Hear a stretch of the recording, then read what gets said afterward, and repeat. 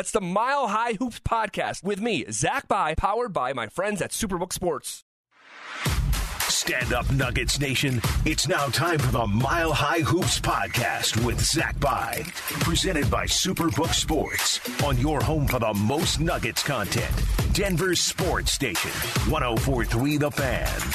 What is up, and welcome to another edition of the Mile High Hoops podcast. As always, I am your host, Zach By, and as always, I appreciate you spending a sliver of your busy day with me here on the podcast, reacting to the third win in a row for your Denver Nuggets. They are now 17-10 following a 141-128 victory over the Washington Wizards.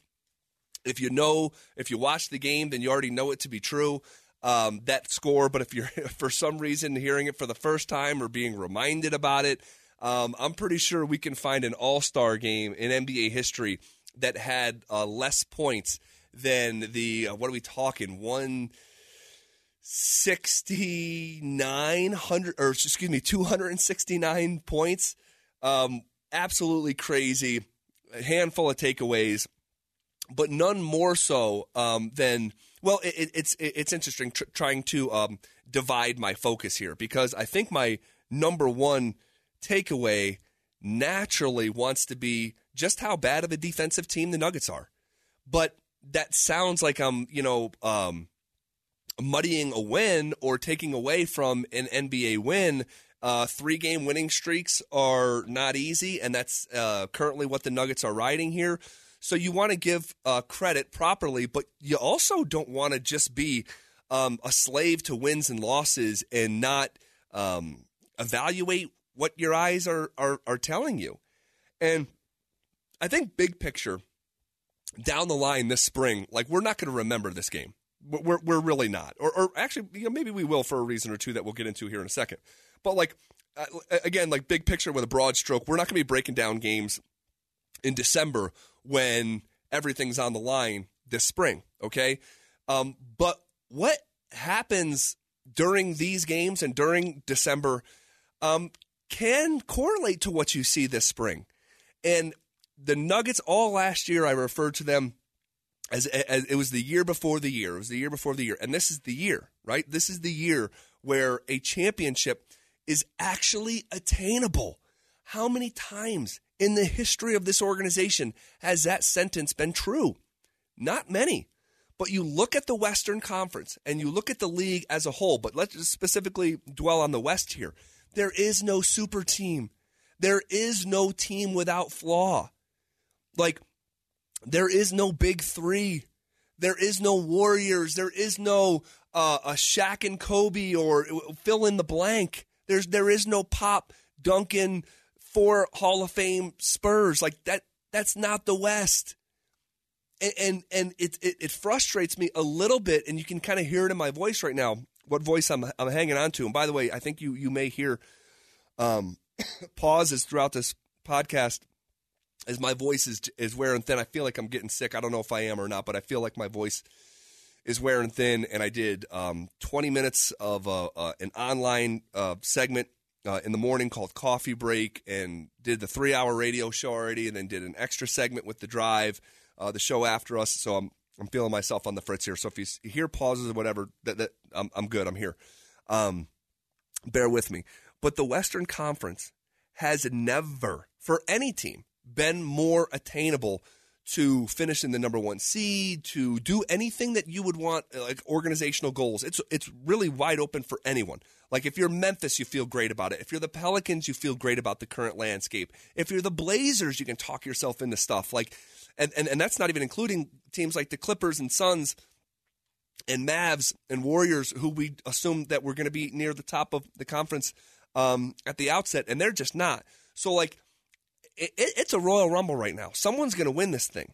But think about this. How crazy is it that the unsettled landscape of the conference, the path to get to the NBA Finals, is in the exact intersection of where the Nuggets have hoped to take this leap, and they've been building to this point for years, for this season. And it happens to be the season where it's just wide open.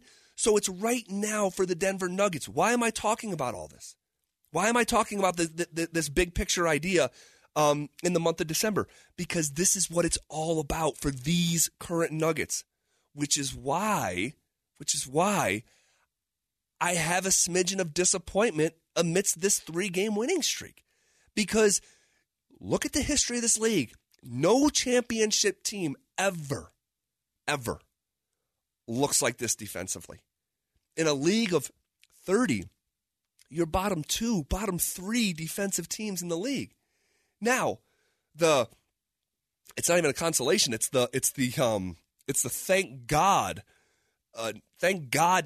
of what we're talking about is that the Nuggets have one of the great offenses that we've seen. I mean, this offense is brilliant.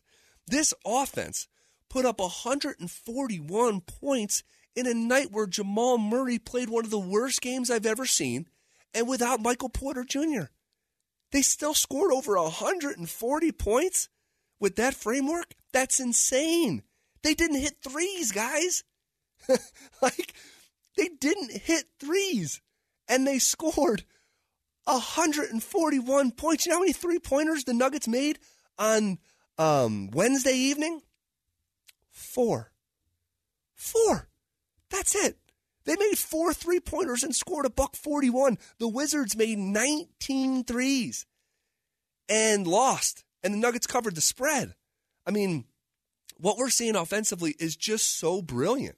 It's hard to truly convey what we're seeing here. This could go down as statistically the greatest offense in NBA history. Think about that. But that's not how you're going to win in the playoffs, guys. It's just not. Let's go reset ourselves. What playoff basketball looks like. Doesn't look like what we saw on Wednesday. Not even close. Not even close. So, do I want to get excited about a 3-game winning streak? Yeah, hell yeah. Why not? Do I want to get excited about being 1 game out of the Western Conference #1 seed? Hell yeah. Why not? But my basketball instinct is screaming, saying this is not sustainable when it matters most. And the stuff that matters most is the only thing that the Nuggets should be worried about. They've been building to this point. So when you have defensive struggles the way that the Nuggets have, and then you get 3-4 days rest and an opportunity to actually practice and sort of reset yourself and re-identify what your identity actually is and who you want it to be. I was looking at the over-under total before the game, opened up my Superbook app, and it was like something like, I think it was like 232, something like that. Big number.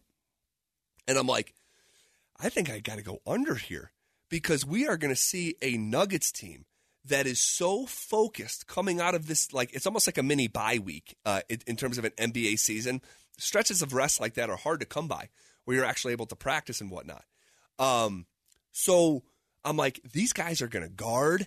And then you learn, eventually, pregame before the game or whatever, that Kristaps Porzingis, who's having a great season, and Bradley Beal, they're not even going to play. This is a Wizards team that came in with a 3-10 road record.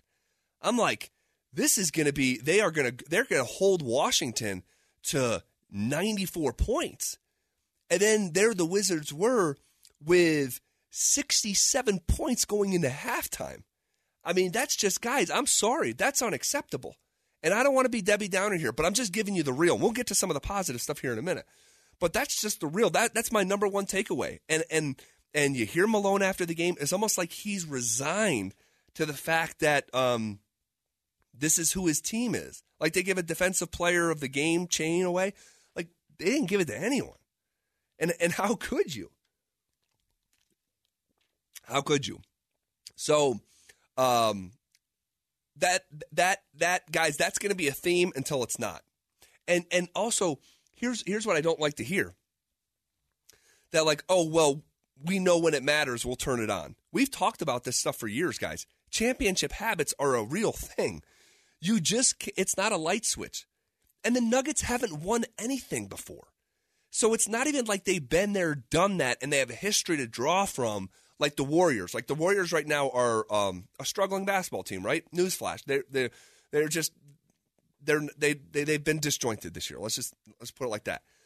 But they know deep down who they can be, right? Despite being a middling team. Right now at the time of recording, they are 14 wins, 15 losses, right?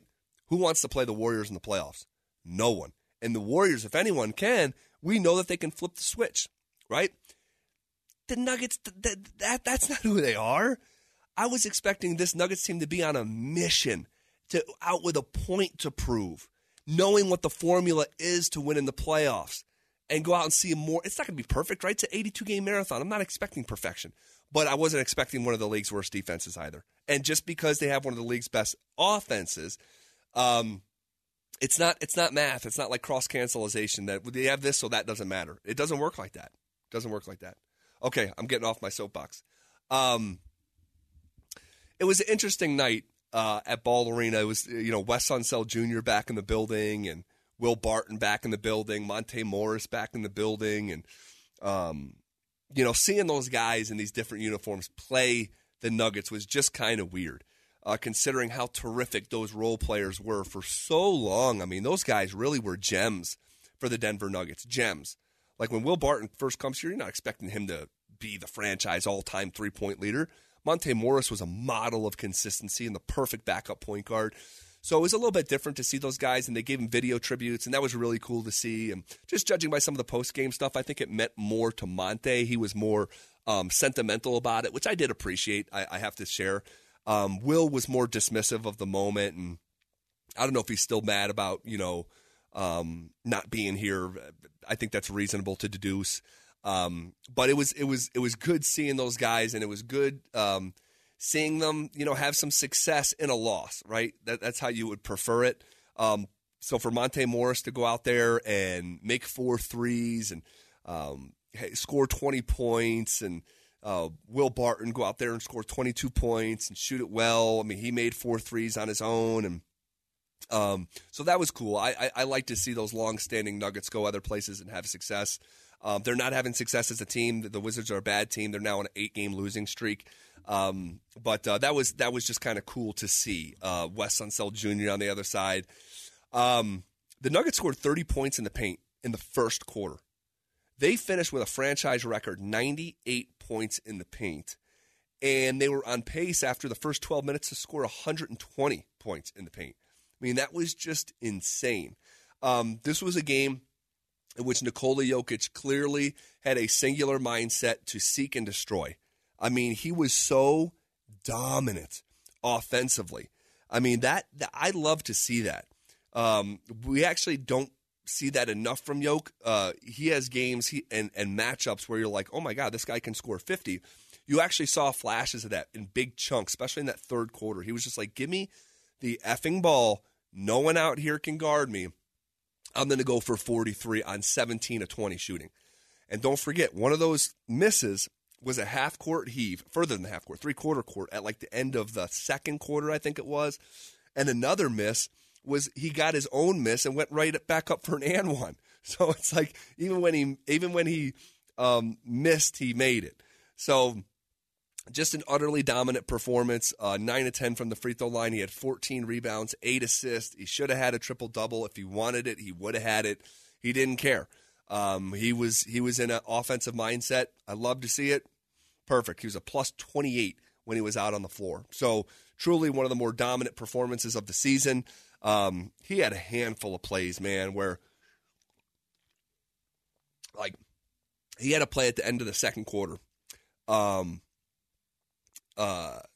Okay, so the heave couldn't have been at the end of the second quarter. Maybe it was at the end of the first or third. I forget. But at the end of the second quarter, he was directing traffic for like 4 straight seconds, like with his hands, like a conductor of an orchestra, which is like what Nikola actually represents for this team. He's like, no, you over here, look, push. He's like waving guys through, and of course he directs traffic. He moves all the chess pieces around for like 4 straight seconds, and he just leads to exactly what he wanted, which was a wide open layup for Bruce Brown. He got fouled. He went to the free throw line. which, by the way, Katie Wingy said something on the Altitude broadcast that we've talked about here on the podcast. It just drives me crazy. If you break a guy off with an assist and he goes to the free throw line and makes 2 free throws, you should get an assist for that. I know it would screw up all the raw numbers and NBA history and stuff, and I know the advanced stats do measure that as a stat. But that still just drives me crazy. I hated it when I was a player, and I don't like it now. What else here? Other Jokic plays. I mean, this guy, when he broke off, it was KCP, I believe, that one-handed dime from midcourt, splitting 2 defenders like Patrick Mahomes would, a safety and a corner. I mean, just ridiculous. Ridiculous. He had another pass to Jeff Green coming down the middle of the paint. Jeff Green reverse dunked it. How many dunks did the Nuggets have on Wednesday night?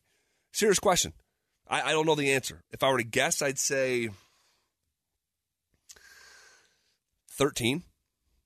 I think that'd be my guess. I mean, there was just so many dunks, so many alley-oops. I mean, it was just nuts. Jeff Green caught a body.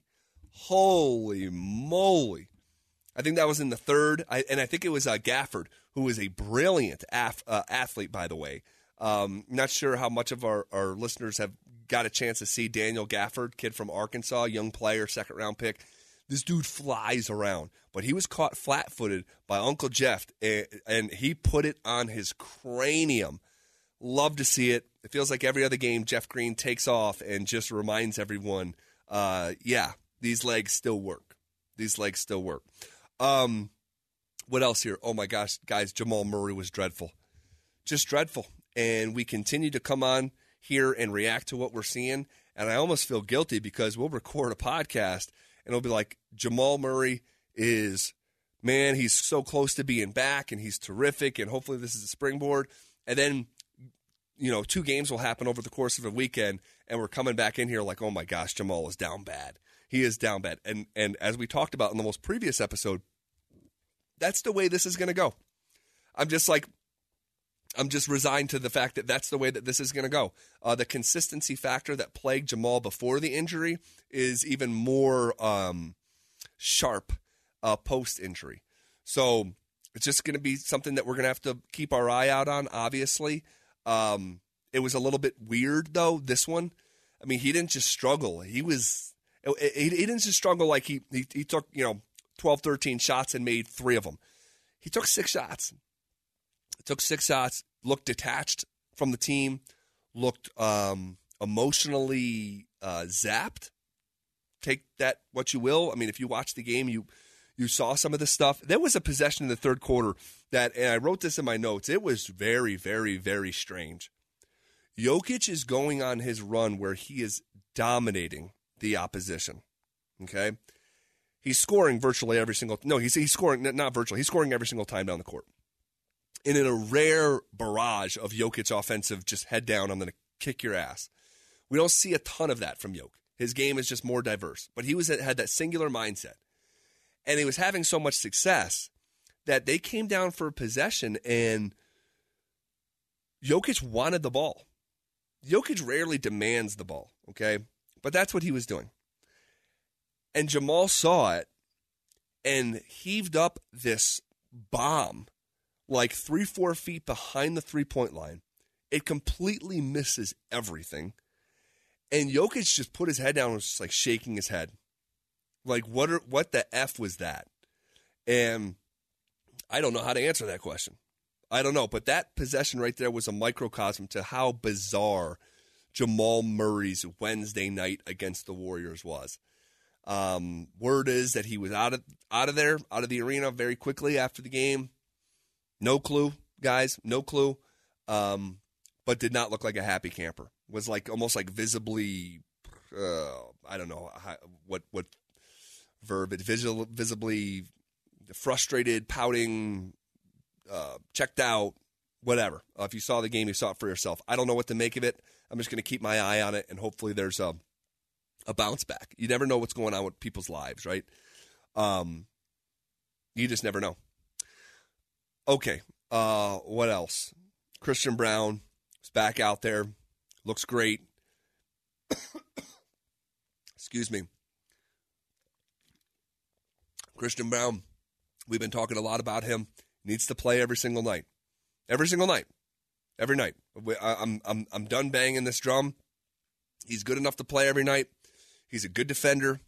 He is a real NBA athlete, and that was on display on Wednesday evening. He had the ball on the right side, pump fakes his dude out of his shoes, and he put it on the ground. I think it was just once, might have been twice, and he takes off with that left foot, right foot in the air, two hands, 11 feet off the ground, and just threw that thing down.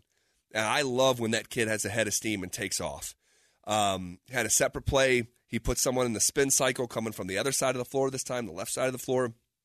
Had him in the spin cycle, finishes. Kid plays hard on every single possession.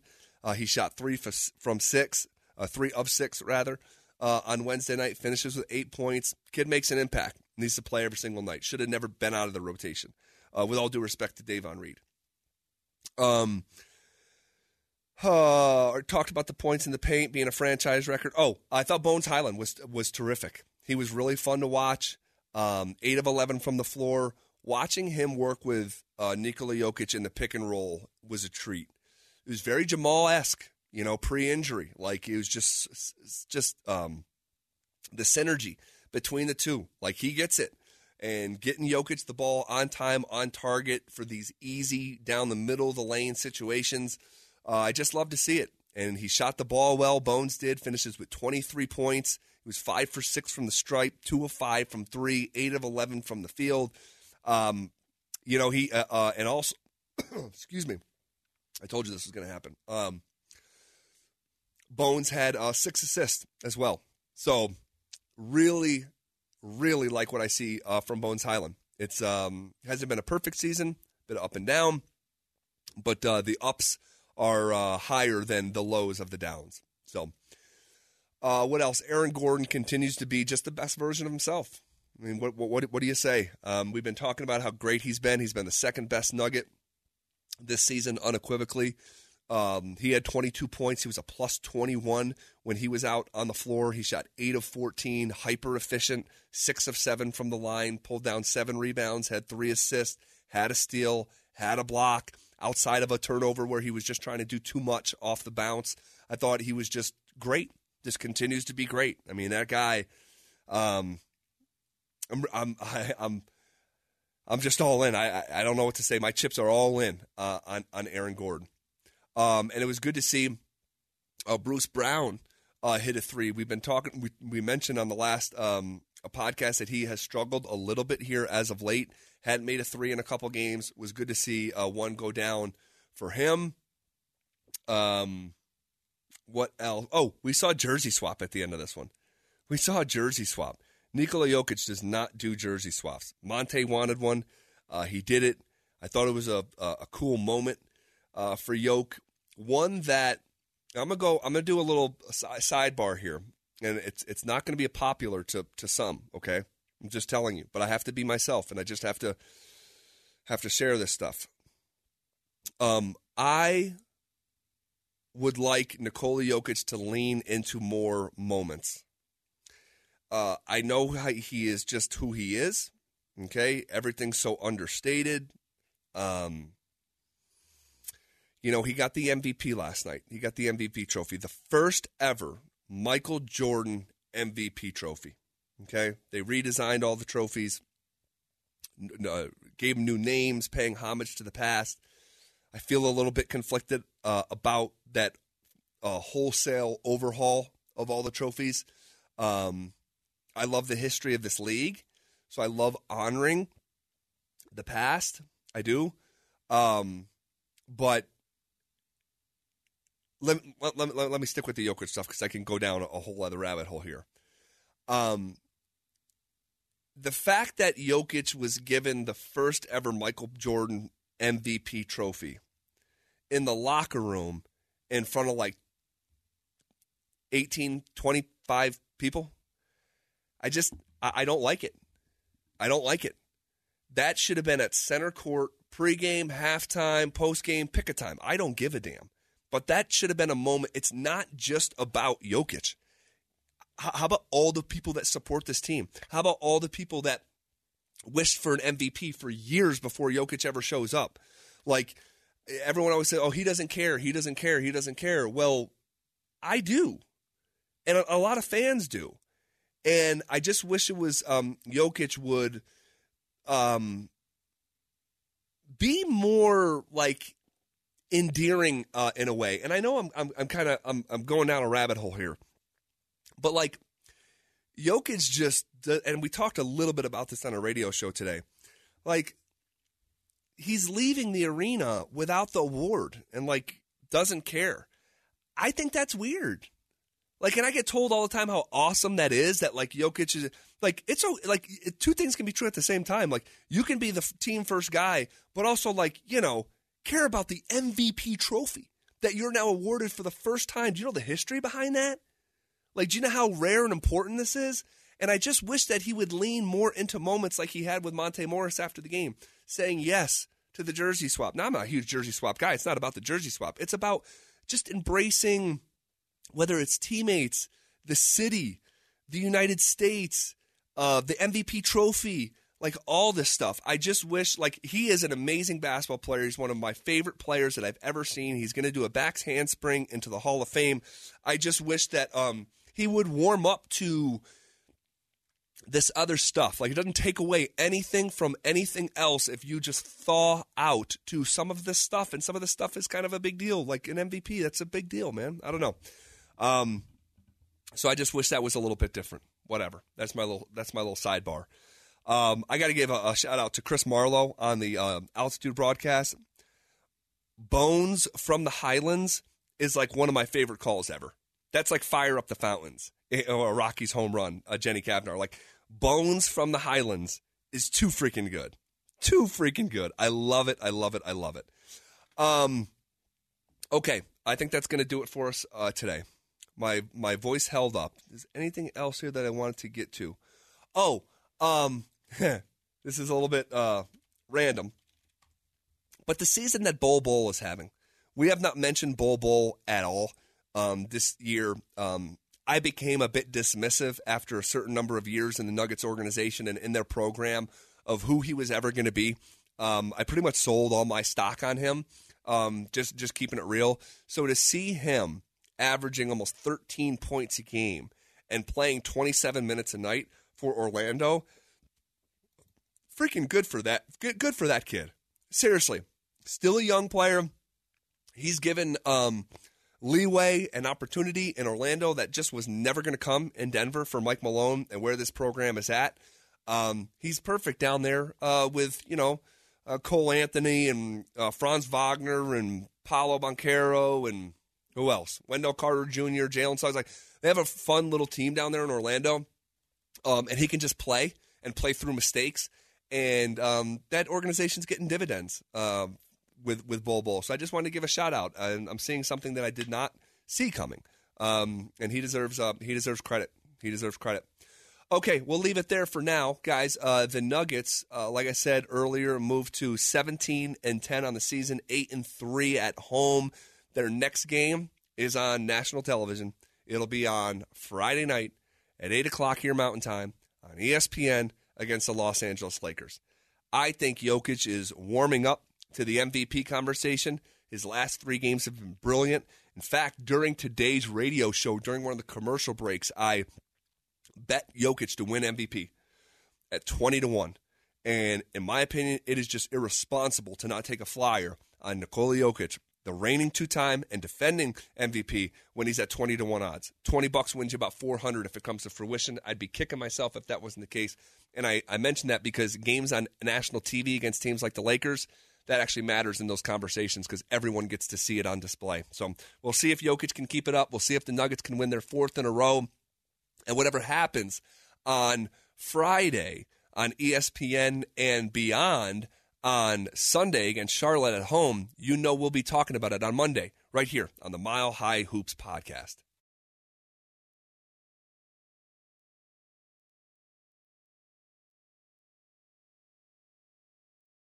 Thank you for tuning into the Mile High Hoops podcast powered by Superbook Sports. Until next time.